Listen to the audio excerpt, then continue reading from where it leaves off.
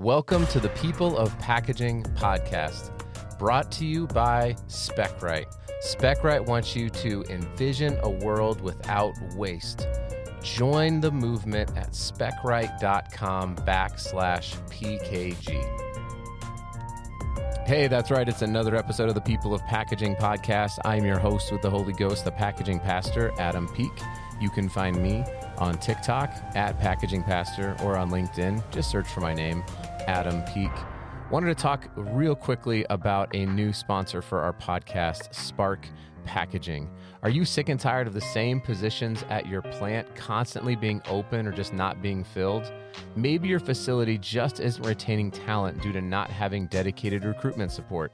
If you need contract to hire support, or you are looking to hire directly for industry professionals, Spark Packaging can help. Spark Packaging is the industry partner who provides all your recruitment and staffing needs. And basically, listen, we all know we need a lot of that right now. If you're one of those people hearing this and thinking, hey, wait a second, that's me, then you can go to sparkpackaginginc.com/hiring. Once again, that's sparkpackaginginc.com/hiring and answer some of their questions. Once received, a Spark team member will reach out ASAP. And hey, if you get there, just tell them that I sent you. That would be awesome. Thanks so much, and let's get to this next episode. Hey everyone, I am here with Pat Schnettler. Pat is the co-founder of 12 Tides, and we're going to learn all about not only their product and his journey and building this company, but we're going to take a dive into composting and compostable packaging and taking the perspective not from maybe somebody who makes compostable packaging, but from someone who's really trying to innovate around zero waste and drive compostable packaging from the brand owner side. So I'm really excited for this. I hope you're excited for this. And most importantly, Pat, I hope you're excited. Thanks for coming on the podcast. I appreciate it. Yeah, thanks so much for having me. Yeah, I asked this question a lot. How many packaging podcasts have you been on this week? Is this number one? Yeah, this would be number one. Perfect. All time too? You haven't made your rounds yet? Wow. Yeah. Well, there's not too many of us out there, but we're growing. It's a growing legion of packaging podcast creators. Should be. So, it's an important topic. I think so too. I happen to really love it. So why don't you do a quick introduction of yourself, kind of where you live, and how did you get to a point where you said, I need to make a company and it's going to be kelp chips? Would love to hear about that kind of your origin story. If you were a sustainability superhero, what would be your origin story? Yeah. Well, I'm one of the co-founders of 12 Tides. We source organic kelp from regenerative ocean farms here in the U.S., make tasty and ocean-positive foods. I got started in this after I spent a number of years in big seafood. I worked on 100-meter factory trawling vessels in Alaska to scallop harvesters on the East Coast, a fish farm in Mexico, shrimp farms in Indonesia, and everything in between. And I saw all of the horrifying parts of the world of global seafood, in particular with respect to the impact it has on the oceans. And I grew up in a pretty ultra conservationist family. My mom worked for the Nature Conservancy, for most of her career, and I started scuba diving when I was 12 years old. So it didn't sit particularly well with me. And I started to meet some people who were growing kelp on these sort of regenerative ocean farms. And so I thought the idea that we can grow nutrient-dense food with zero inputs and have a net positive impact on surrounding marine ecosystems was very compelling. It should be a much bigger part of the food system. That's awesome. So, and that's kind of, I was going to ask you to maybe better define, you said it's regenerative. What did you call it? Regenerative ocean farm. Regenerative ocean farm. So pretend like I've never heard that phrase before, because I haven't. And I'm in sixth grade. So what is that? What does that mean to have a regenerative ocean farm? And it sounds awesome. It sounds like it's maybe a little, there's some self-sustaining components to it. It's climate positive. Kind of walk me through what is a regenerative ocean farm, and maybe what isn't. What was maybe some of the examples you saw that were so egregious that, without, naming anything terrible, I don't know, but like, Yeah. why do we need that instead of the alternative? Yeah, well, I'll start by defining the term regenerative, in that most of everything that I was involved, whether it's fish farms or wild caught fishing in the seafood industry, is sort of inherently extractive. You're extracting resources from the ocean and from the planet, and you're having a negative impact. And when you're extracting those resources, having a negative impact on the marine ecosystems. And a lot of the sustainability efforts in that, and there's a lot of merit to these sustainability efforts for sure, don't get me wrong, but they're in an effort to basically minimize the bad. And the idea behind regenerative agriculture in general, but also regenerative seafood, is that by growing the seafood, you're not only not doing harm, but you're doing active good. And so kelp, when we farm it in the ocean, it grows incredibly quickly, and as it grows, it absorbs the excess carbon dioxide that we throw off into the atmosphere. And in doing that, it actually, one of the positive impacts is that it mitigates oceanic acidification on sort of a local coastal level. And so one example would be that ocean acidification is one of the leading factors driving biodiversity loss in marine ecosystems. And by growing kelp and by utilizing this regenerative ocean farming model, we can actually mitigate the impacts of that ocean acidification while also producing nutrient-rich food. Got it. Okay. That's awesome. And so you have created a nutrient-rich food that is a kelp chip. So walk me through. You pull so the kelp is farmed. It's then harvested, and is it dried and then turned into chips? Is that sort of what happens? Yeah, that's the idea. And we've got sort of a unique manufacturing process because, to our benefit and detriment, kelp is not corn, wheat, rice, and potato, and the ingredients that have dominated the snack food aisle for years. And so you can't necessarily process it and manufacture with it in the same way. And so we have a pretty unique manufacturing process, but at the same time, that allows us to come up with a product that's both really unique and also nutrient rich, especially relative to the sort of extruded fried snacks that have filled the snack aisle for a long time. Got it. And those are packed into, and this is where we're kind of get into some packaging stuff here, which is what I really love to talk about. Those go into, currently it's a stand-up pouch.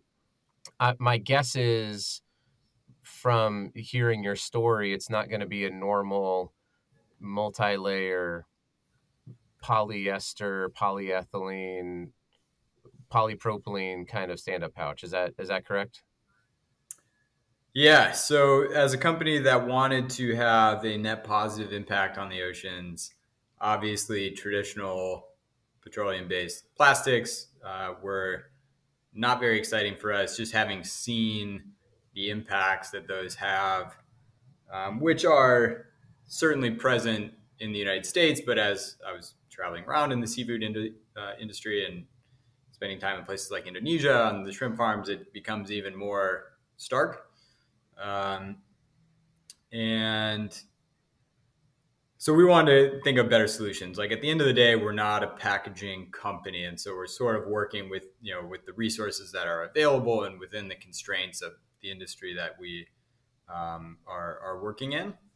But we wanted to help bring attention toward possible alternatives to the legacy, multi-layer petroleum-based plastics that are never getting recycled, and can, if handled incorrectly, have a pretty negative impact on marine life. So we developed an industrially compostable pouch for our first sort of go around. That was an adventure, and now we're working on a home compostable pouch that is just a few adjustments from what we currently have, and a new certification process. And then separately, we have sort of explored zero waste grocery models, but there's just not a lot out there in the US in terms of kind of companies that are supporting that right now. Yeah, for sure. So you said something interesting. You said our first go at it was an adventure. And I know that oftentimes when it comes to especially something like a stand-up pouch that requires some type of oxygen barrier, moisture barrier, stuff like that, it can, is that the thing that was kind of adventurous as you were going through and testing? Was it the rigidity of the pouch? Was it how did it seal? How did it heat seal? What was the thing that was maybe the adventurous part about your first sort of go around with? Is it a PLA construction? No, it's actually kind of a wood pulp based laminate. And the challenges that we had were mostly around the barrier properties. So obviously for a snack food that has potential to go stale, you need pretty intense, level barriers. Most of the time the industry is using BOPP, which, as you can imagine, has very, very high, moisture barriers. And so for us to kind of compete in the same segment and have the shelf life that the distributors and grocers are used to seeing from a salty snack, that salty snack products that are using BOPP, we had to come up with something that was pretty good. So we definitely, and one of the good things about self-manufacturing and starting early on was that we were able to fail small. So we didn't do like a 500,000 unit run with packaging that wasn't going to stand up. We didn't do massively large packaging orders with packaging that was faulty, and we did definitely have some failures. They thankfully ended up being relatively small failures that we could recover from. But one of the challenge with that is that you never really know, especially with these newer materials, how it's going to react to distribution, and how the barrier properties are really going to stand up, and it takes a long time to figure that out. So you can't. I mean, you can kind of sometimes do that accelerated lab testing that ends up being quite expensive and doesn't always produce the best results, and even that takes a good bit of time. And so for us to like wait 6 months to see if our product survives in this packaging, that's really, especially if you want to iterate on that, that's can add up to very long periods of time. So hey, so sorry about that. When I was recording this interview with Pat, we ran into a little snafu, a little difficulty here, and so we had to break the interview and then restart it. I will say though, watch this. If you want to avoid breaks and snafus when it comes to your packaging specification data, why don't you go to specwrite.com/PKG to learn more. Get your spec right, or you're going to guess wrong. All right, let's get back to Pat. All right, hey, I'm back here with Pat and with 12 Tides. And Pat, as we're talking through here about packaging and some of the iterations and challenges you were having in terms of, I love the idea of failing small. I love that you talked about that. I'm a big proponent of that within not just the packaging industry, but I talk with my kids about that. I talk with my friends about that, investment strategies and all that sort of stuff. I'm like, yeah, learn inexpensive lessons, right? So as you were iterating though, my question is, how many times did you really have to iterate and fail small before you were like, all right, we've got something that we can really launch with? And are you only e-commerce, or is there also a retail component? Don't know if I asked you that. No, we're mostly retail, and so we really had to solve for something that could have the shelf life, because obviously e-commerce and direct to consumer, you don't need an enormously long shelf life to sort of make that work. But we had to get to at least 6 months in our category for distributors and retailers not to sort of throw up at the idea of this alternative packaging. Got it. Yeah, so that would make a lot more sense. So before you were really ready to go after the retailers and say, like, we feel confident in our shelf life, how long did that process take you? And during that time, did you have to go through multiple different, packaging manufacturers, or did you have one that was like, hey, we're going to ride or die with you. We fully believe in what you're doing. Let's make this happen. No, we went through multiple packaging manufacturers in total. And we were able to do this a little bit while we were kind of doing product development for the actual snacks. And so when we were at the farmers market, or when we were delivering directly to our first few grocery accounts, we could iterate, still be iterating on the packaging while we were doing all of that. And in total, we probably spent like 18 months in that kind of iteration phase. Make sure we get the product right, make sure we get the packaging right.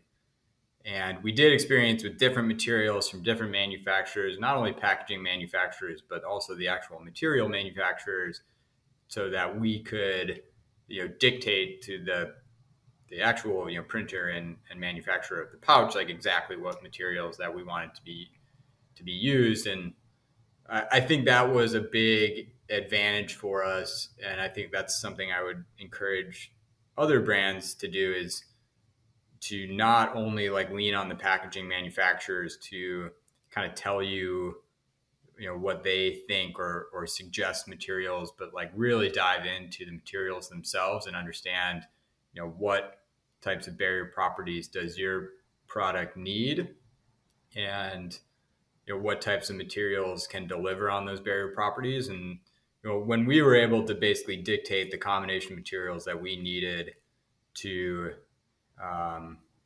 or the materials specifically that we needed to use for our snacks, I think that put us in a good position of confidence, I guess, because we weren't just kind of listening to the packaging manufacturer and hoping that it would perform as such.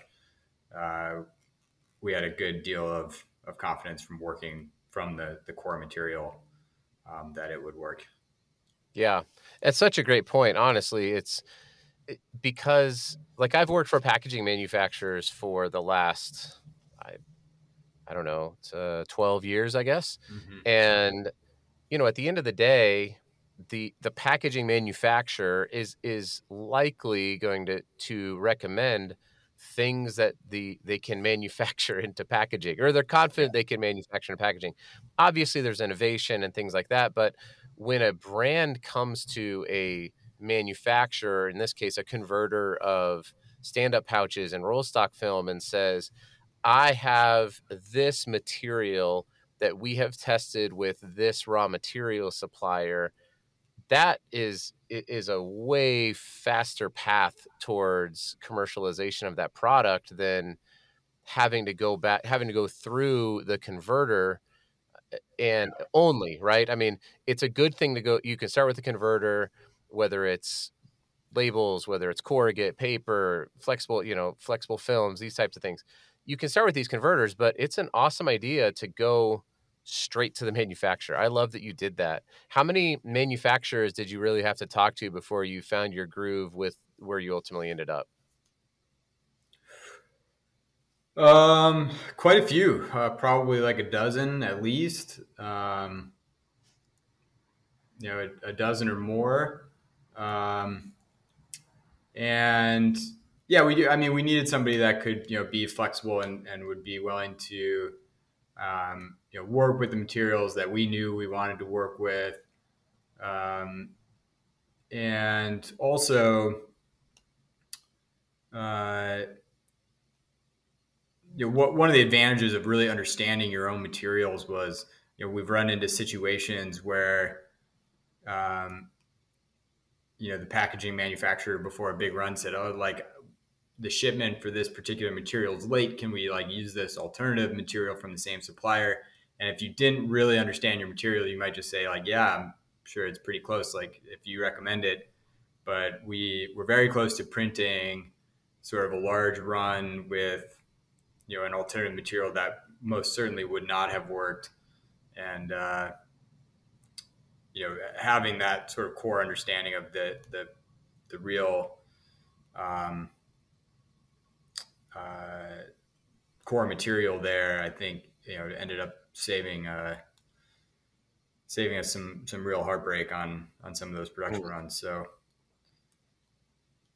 Yeah, I can imagine. I mean, knowing your material specifications, knowing the having that type of knowledge as a brand owner and not sort of having to outsource that is really critical, especially when you're dealing with something like a stand-up pouch that is both the primary and the secondary packaging. So it not only has to be protective of your product, make sure it gets through the challenges and the trials and the tribulations of retail distribution, but that it also delivers on shelf, that it creates, connects with your consumers, and then add to that complexity that it delivers a good experience in the home, that it opens well, that it reseals well, and then that it has an end of life that is clearly communicated that they can then do, which it sounds like you're continuing to iterate to, because there's a whole other podcast episode I'm going to guess about the challenges with industrially composting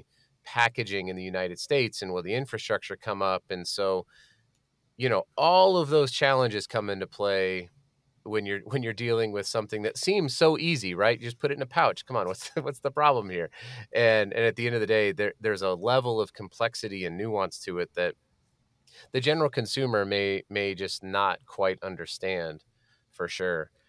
Uh, yeah, so let me ask you this, as we're kind of getting here towards the end. Like I said, I feel like I kind of opened up a whole can of a whole bag of kelp there. Is that, can I say that? No. so to speak, With yeah, with industrial compost versus home compostable. yep. It sounds like you've already been through that. You're working towards iterating into a home compostable solution. Um, but I really want to find out where you mentioned that you guys are in retail primarily. Are you nationwide? How would people go get your product? And what types of people would go get it? Obviously, we've talked about it's good for the planet with regenerative um, ocean farming. You've got the industrial compostable packaging, and so you can choose to be zero waste if you'd like to. Just make sure that you send it to the right place. But how would people who are wanting to do that go do it? Are they health conscious people? Is it general consumers? Is it kids? Is it adults? Like, who should be eating this product? Yeah, well, first of all, I'll say you can find us nationwide on Thrive Market, Okay. and we're also available in about 900 retailers, mostly up and down the West Coast, from sort of Arizona to Washington. And in terms of who would enjoy our snacks, it's really a kind of better for you, better for the planet version of potato chips. And so I think there's and really, what we were going for as we developed this snack was something that would be sort of a low barrier to entry, for everyone to start, to familiarize themselves with kelp and to start to incorporate kelp as a part of their everyday diet, and effectively make that a larger part of the food system in the U.S. And so, um, it doesn't have maybe the taste profile that you might think of as sort of seaweed. And so a lot of folks who maybe don't like fish or other seaweed snacks end up, liking our snacks quite a bit more. And so, I think there's a pretty broad range of folks. We've got a few different flavors. So if you're a spicy person, we got a spicy flavor. If you're an everything bagel person, we got an everything flavor. We've also got the plain and a couple of new exciting flavors to be launching later this year. Sweet. Well, I'm going to try some spicy. Is there a way, if I went to your website, could I check and see like what retailers you're in, or in and around like I live in Salt Lake City, or if they're not, can I just order some online? Yeah, you can order them online, and we do have a store finder on our website as well. Perfect. And the website is 12tides.com. 12tides, 12tides.com. Everyone go check it out. Pat, I am so grateful that you came here on my packaging podcast and chatted about just your journey. And my hope is that people listen to this and either one, maybe somebody out there has like a really great home compostable solution that they can reach out to you with and say, hey, actually, we might have this thing and we're a material supplier, yada, yada, yada. Or, there's just people who get really curious about regenerative ocean farming and what kind of positive impact that can have on the planet along with their own diet, and they check it out. Or maybe both, right? So I really appreciate you coming on, Pat. Thanks so much for joining me, and I hope you have an awesome rest of your day and rest of your week, and keep going out there and changing the world for the better. I really, really appreciate you coming on. Thanks for having me. Hey, congrats. You made it to the end of the podcast. If you're looking for more great podcast material in the packaging industry, please check out Sustainable Packaging with Corey Connors and the newly redesigned Package Unboxed with Avelio Matos. Go find them wherever you listened to this podcast. Thanks, everybody.